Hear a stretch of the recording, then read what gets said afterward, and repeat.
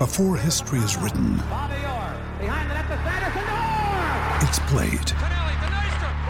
Before it's frozen in time, it's fought one shift at a time.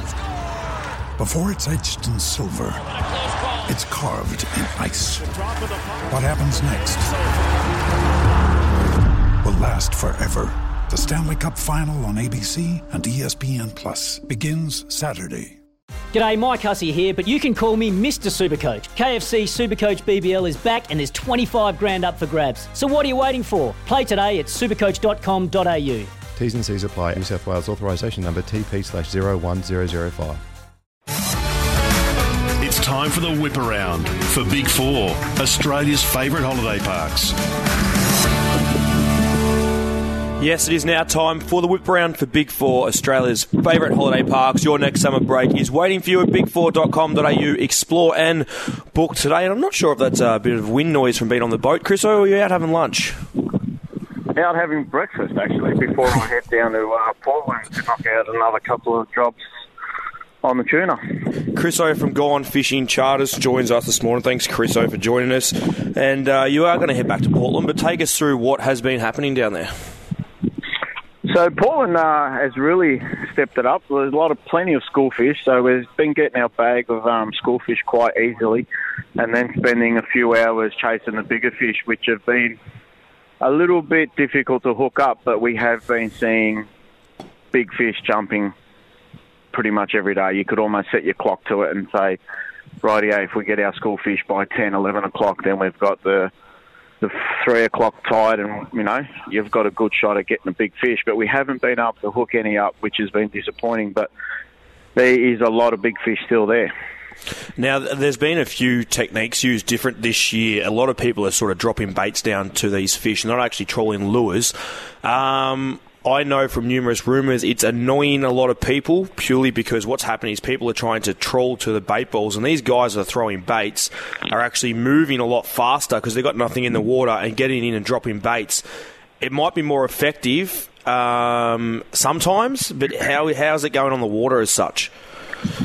It is frustrating. It is frustrating, but there's been that many little pockets of big fish where I think there's enough for everybody, but when it is a bit slow, so like you said, the guys that are dropping baits are sort of zooming in, dropping straight on the bait ball, and then it's just shutting us out so we can't drag lures past them. But I think at this stage it hasn't been too much of an issue, but I can see it being a problem later on, especially if there's only one sort of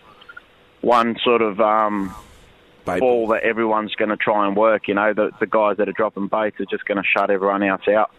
What are they actually doing? We talk about dropping bait, so what are they doing in a perspective for people that are actually wanting to know?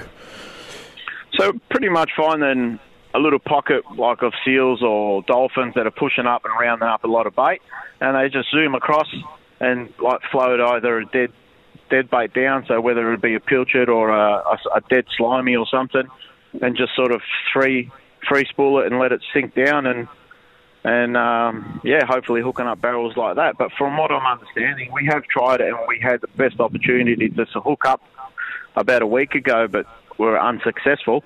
But I think the key is to fish light, so light line, smaller hook, obviously, to get the hookups, which then obviously you've got a potentially 150 kilo fish on light gear, but it has been very successful.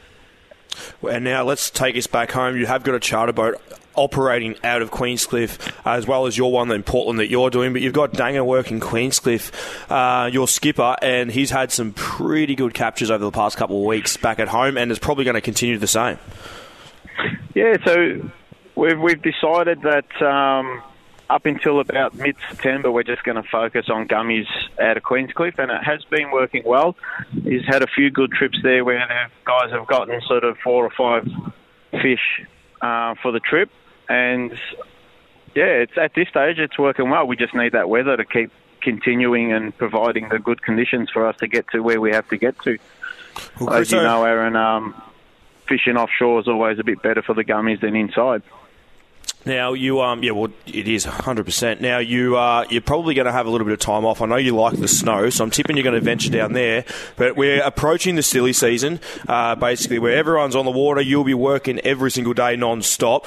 You have a break, you rest up. So I think you got 2 more weeks in Portland, am I correct?